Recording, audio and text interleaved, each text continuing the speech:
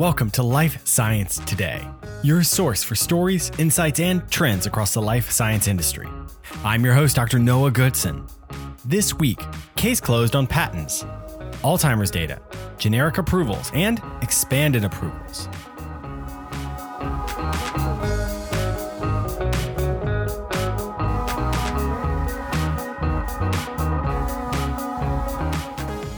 The views expressed on Life Science Today are those of the host and guests.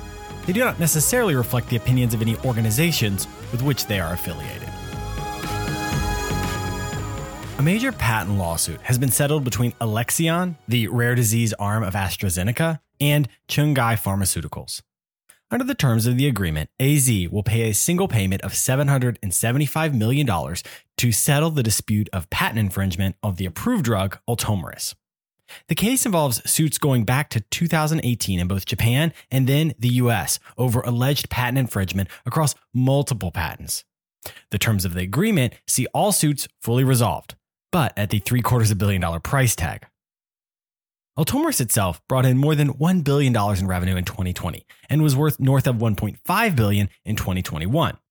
While this is a setback in the net profitability of the therapy, it's still being studied for additional indications and may continue to expand the accessible population.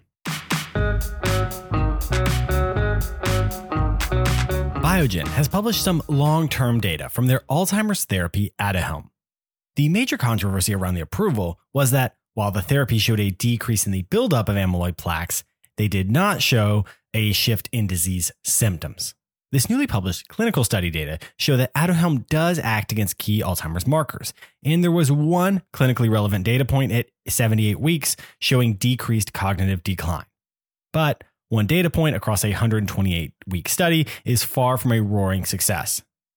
Biogen will continue to move forward with long-term trials, but at this point it seems unlikely the pricey treatment with questionable clinical outcomes will take off to a mega blockbuster. That leaves an open market for the next round of potential therapies, notably Eli Lilly's donanemab.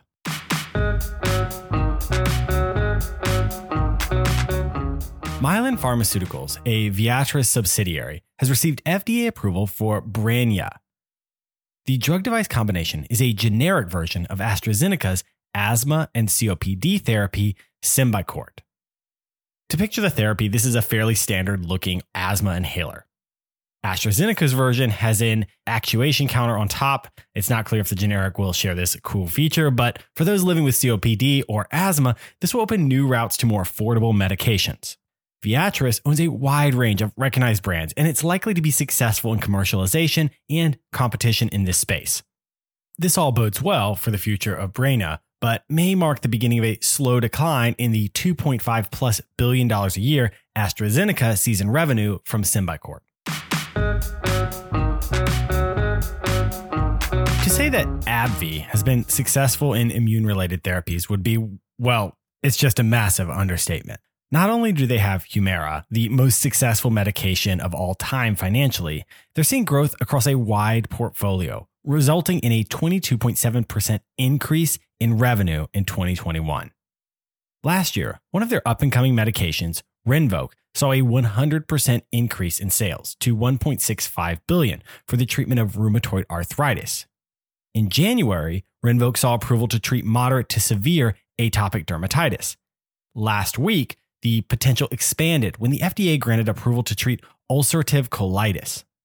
Based on these approvals, AbbVie is predicting $7.5 billion a year from this therapy by 2025. Now, that's no Humira, but then nothing is.